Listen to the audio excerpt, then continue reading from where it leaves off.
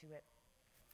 For those of you who have been with us for a while, actually over the past 4 weeks, you know that we are in what is called the season of Lent, which is basically a 40-day season that leads us to Easter.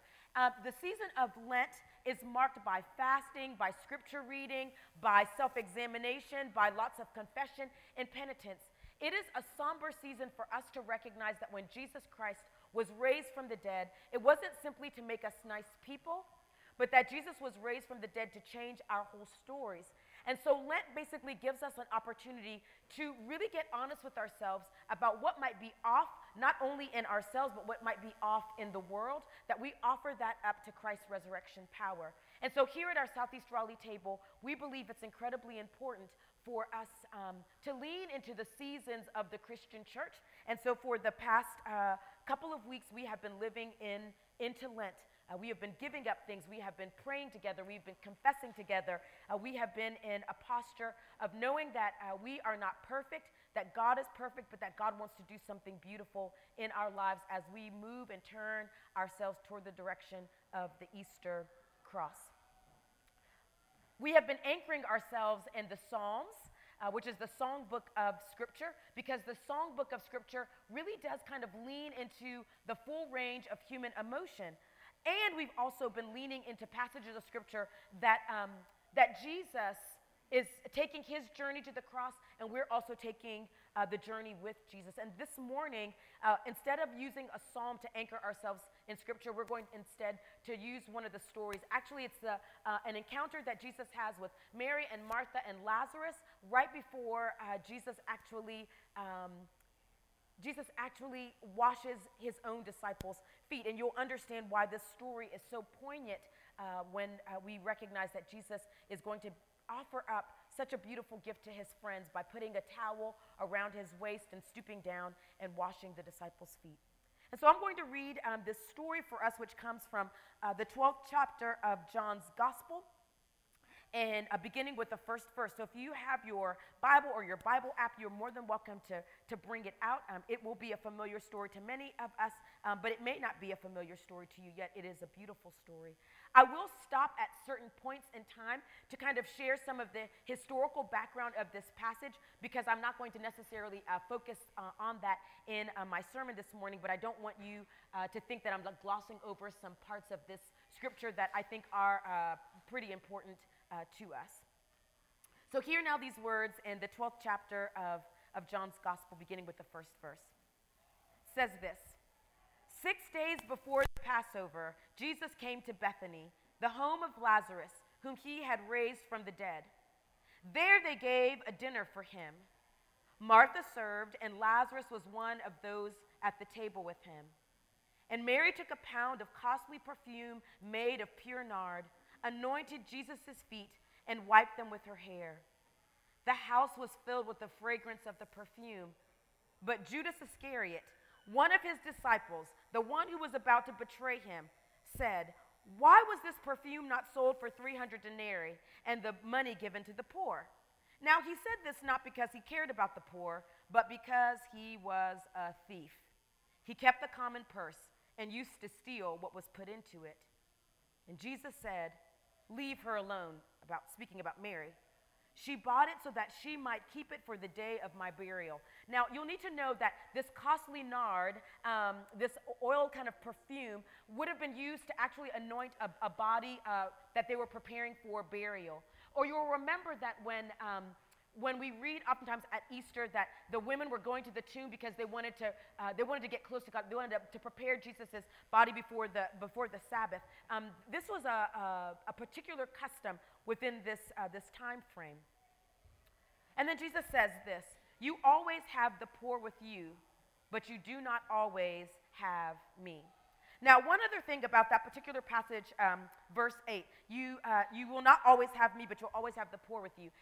That passage of Scripture is sometimes really perversely used. And it is used to make us feel like we can be complacent about poverty. That is not what Jesus is saying. Jesus is not saying, listen, just go ahead and settle on the fact that there are those who are impoverished in our midst. Instead, Jesus is actually quoting a passage of scripture from Deuteronomy that talks about the poor who are among the Israelites' midst and how it is that they are to take care of the poor. And when Jesus says, you will not always have me, Jesus, remember, is not just one who goes to those on the margins. Jesus is also one who is on the margins. So when Jesus talks about the poor will always be among you, Jesus is also talking about himself. It's what he says, you will not always have me, like specifically you will not have me. But I am one who has actually been with those on the margins, and I am also on the margins. And so Jesus is actually making a beautiful statement about those who are impoverished, who are among us, not that we are ever complacent about the systems that keep people impoverished, but that our generosity and extravagance should point in that particular direction, which again you will understand once we take some time to talk about Mary in this story. Friends, this is the word of God for us, the people of God. Thanks be to God. So interestingly enough, I did not really know much about the Lenten discipline until I got to college. Now, I knew that people leaned into Lent when I was, in elementary school and when I was in middle school and high school, but it wasn't until college that I actually realized that people give up something during the Lenten season, that was a common practice. And at my college, Lent actually was a really big thing. And people tended to fall into two different camps in regards to taking on Lenten disciplines. You had individuals who had grown up always giving something up for Lent or observing particular practices in Lent. This was just kind of a part of their natural rhythm as people of faith. Then you had this other very large camp of individuals at Wofford College who gave something up for Lent because, to be perfectly honest, they wanted to lose a little bit of weight before spring break. Like, I am not joking. It's like people somehow decided that cereal was not the thing to eat anymore for breakfast because not they wanted to be high and holy, but because they really literally wanted to have a summer body for spring break. But they called it a Lenten discipline. This is the thing about that large majority of individuals who gave up things for Lent because they wanted to get ready for spring break, is that it begins to create a feeling of suspicion whenever people talk about giving something up for Lent. Like, how do you know that the reason why this person is giving this thing up for Lent is actually anchored in a level of sacrifice or wanting to know what it is to abstain from certain things so that you might be filled with the things of God, or to give up certain things as a sign that you want to actually honor Christ by the small thing that you are offering up because of the great sacrifice that Christ is going to make for us in his death, and then also the great gift that Christ offers to us in his resurrection. There are times when it is really difficult for us to trust that people are doing all of this giving away and ceasing and stopping because of pure intentions. And yet there are times when our desire to give everything away, when our desire to stop or to cease, when our desire to sacrifice something for the sake of Christ is pure and authentic, and it is rooted in something beautiful. And here in this particular passage of Scripture, Mary, who is actually called the ideal disciple, this exemplar of sacrificial giving, of pouring out a good gift to Jesus, in this moment when Jesus comes over to her house to have a meal, gives everything away in such extravagance that Judas, who is one of the disciples of Jesus, begins to question her motives. Now, this is the real thing about the whole situation with Judas, is that Judas is actually throwing shade at Mary. He obviously sees something in the ways in which Mary is offering up something to Jesus because Judas doesn't want to offer up that same thing to Jesus. But this moment where it says that a whole year's worth of wages of a gift, Jesus begins to pour out upon Jesus' feet, and she begins to wipe them with her hair. If Judas spoke up in that moment, you can kind of understand why people would understand why Judas might bring up these particular questions. Why would you use all of this money in this moment when there's so many people who are hungry? Why would you use such a costly gift when there are people who are suffering? Why would you pour out this gift upon Jesus' feet when you might be able to put it into the pocketbook that is to help those that the disciples have served? All of these questions would have been very rational in this moment. But Mary does something beautiful by spending all of her resources to anoint Jesus' feet.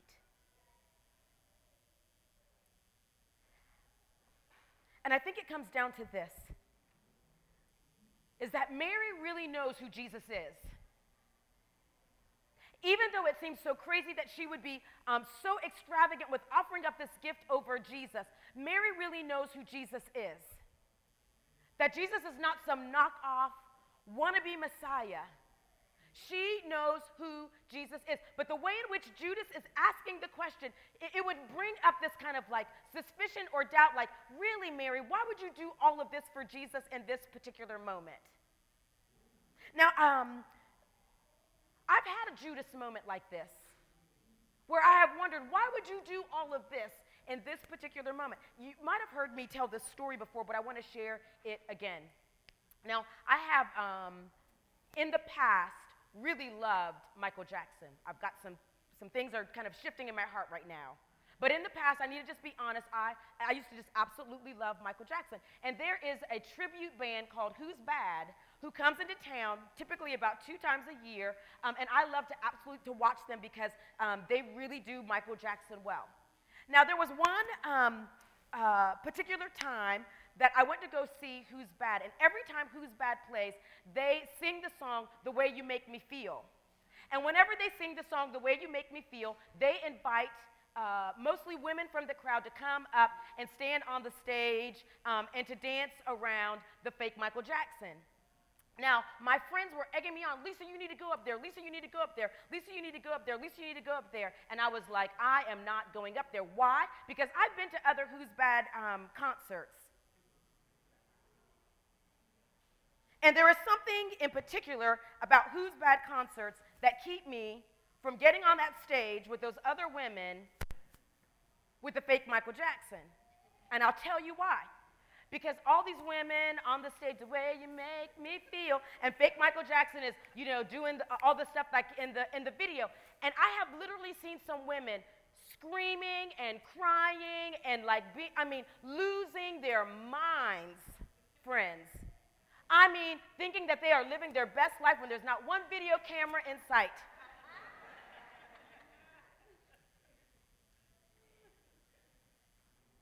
And you know why I won't go up on that stage? And I won't dance around, and I won't cry, because it's not really Michael Jackson.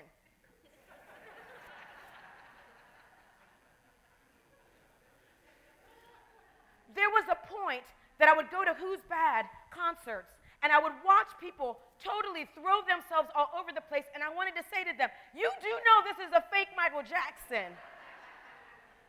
That jerry curl is not real. Those are not the real gloves that Michael Jackson wore or the real penny loafers that Michael Jackson wore.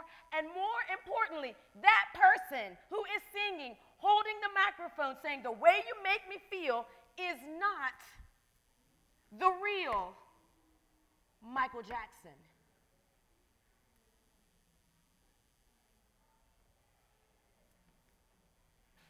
And Judas, in this moment when he asked these questions, and he throws shade at Mary, is making it seem that Jesus is not the real Messiah. But this is the thing. Mary knows. This is not the fake one. This is not just a prophet. This is not one who was just born in Nazareth, born to 2 parents. But this is the one who is coming into the world to save it. Mary was convinced she was in the presence of the one. So whereas Judas would steal from the common purse, Mary would give everything away to the Messiah who was in her midst. So she wasn't going to count the cost or crunch the numbers or do a risk assessment. She wasn't going to go the rational route and try to parse out the oil. Instead, she was going to do the thing that belies she was responding to the ways in which she knew that Jesus was not only going to come into the world to save her, but Jesus was coming into the world to save the world. That she saw this man and she believed that he was worth it. She saw and she experienced Jesus and she knew that he was worth it. Because friends, remember that as she is sitting at the table with Jesus, she's also sitting with her brother that Jesus raised from the dead. She knew Jesus was worth it. She had known that Jesus had turned water into wine, and when he turned water into wine, he made the best wine at the end. She knew that he was worth it.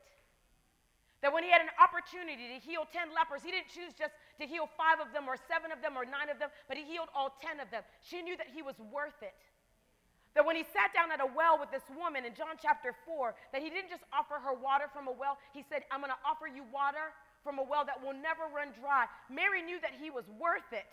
That when he came to these disciples who were grumbling because their stomachs were hungry, and Jesus says, I am the living bread. If you feast on me, you will never hunger again. Mary knew that he was worth it. And then when Jesus says, I am resurrection and I am life, and Mary is looking at her brother Lazarus, who has now been called up back from death into life,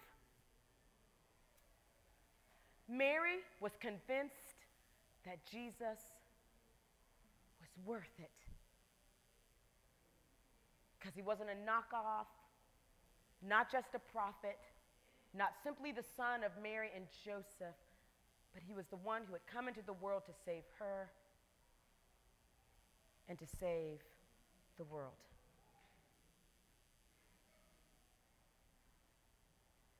Sometimes what we're willing to give up, what we're willing to sacrifice, what we're willing to offer says a lot about the one to whom we offer the gift.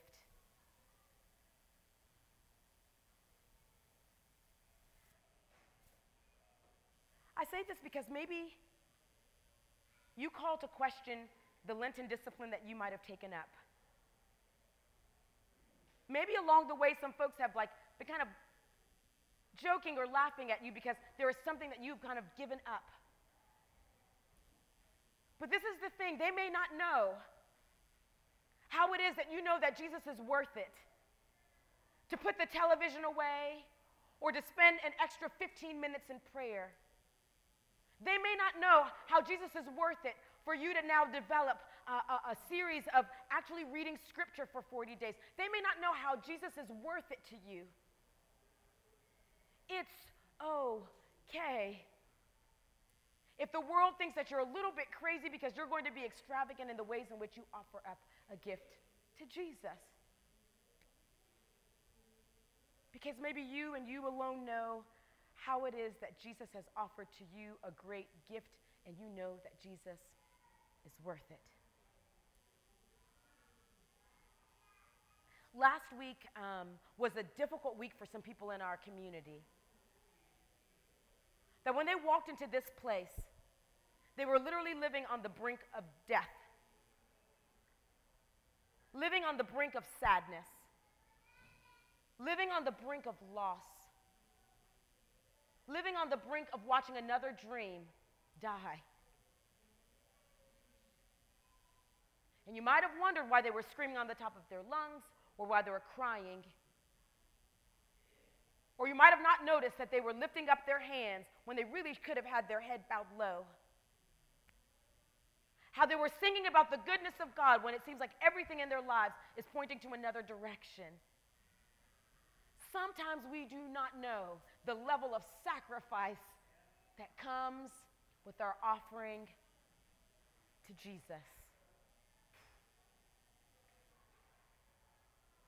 So maybe you're questioning yourself. But deep down inside, you know that Jesus is worth it. Maybe sometimes you question others. Maybe you simply have to know their story to understand how they have experienced Jesus. to be worth it. Offer it all to Jesus, who will offer everything to us, because Jesus is worth it. Will you pray with me?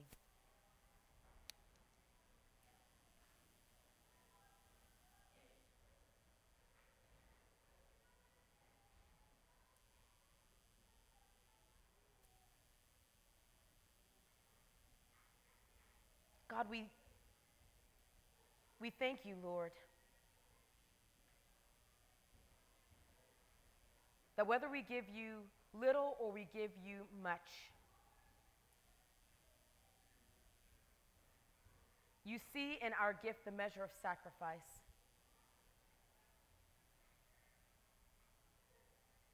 Thank you, God,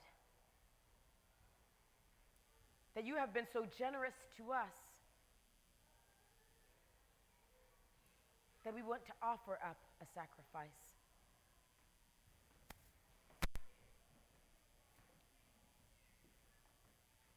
Lord, help us in those moments when we would rather count the cost to offer it all to you.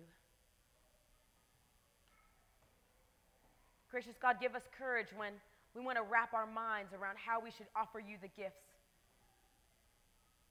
that it has to make sense to us. That, Lord, we might show you reckless love in the ways in which we offer ourselves to you. That we might trust that you never give us bad gifts in return. That your reciprocity is always greater.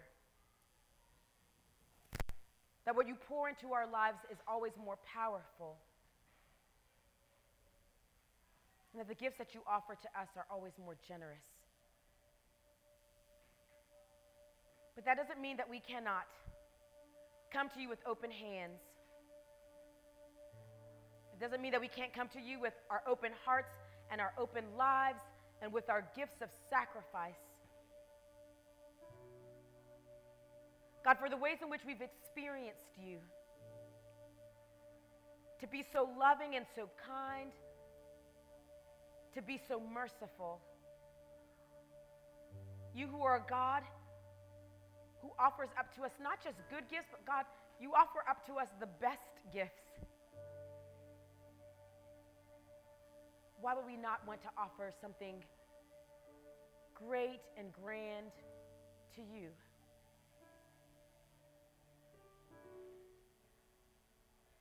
So, Lord, we come pouring our gifts out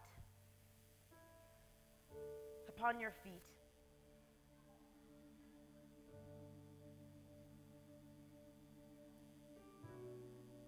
Pouring our gifts out into your hands.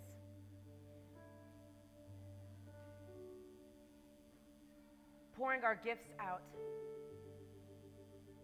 upon an altar of praise. God, would you receive our gifts? Would you take them and make something beautiful of them? And would you remind us, Lord, in your receiving, that we have already received, that you have already given to us, and you will continue to give over and over and over again. God, help us to be generous in our gift giving, because you have been so generous to us. We ask this, Lord, in the strong name of your Son, Jesus. Amen.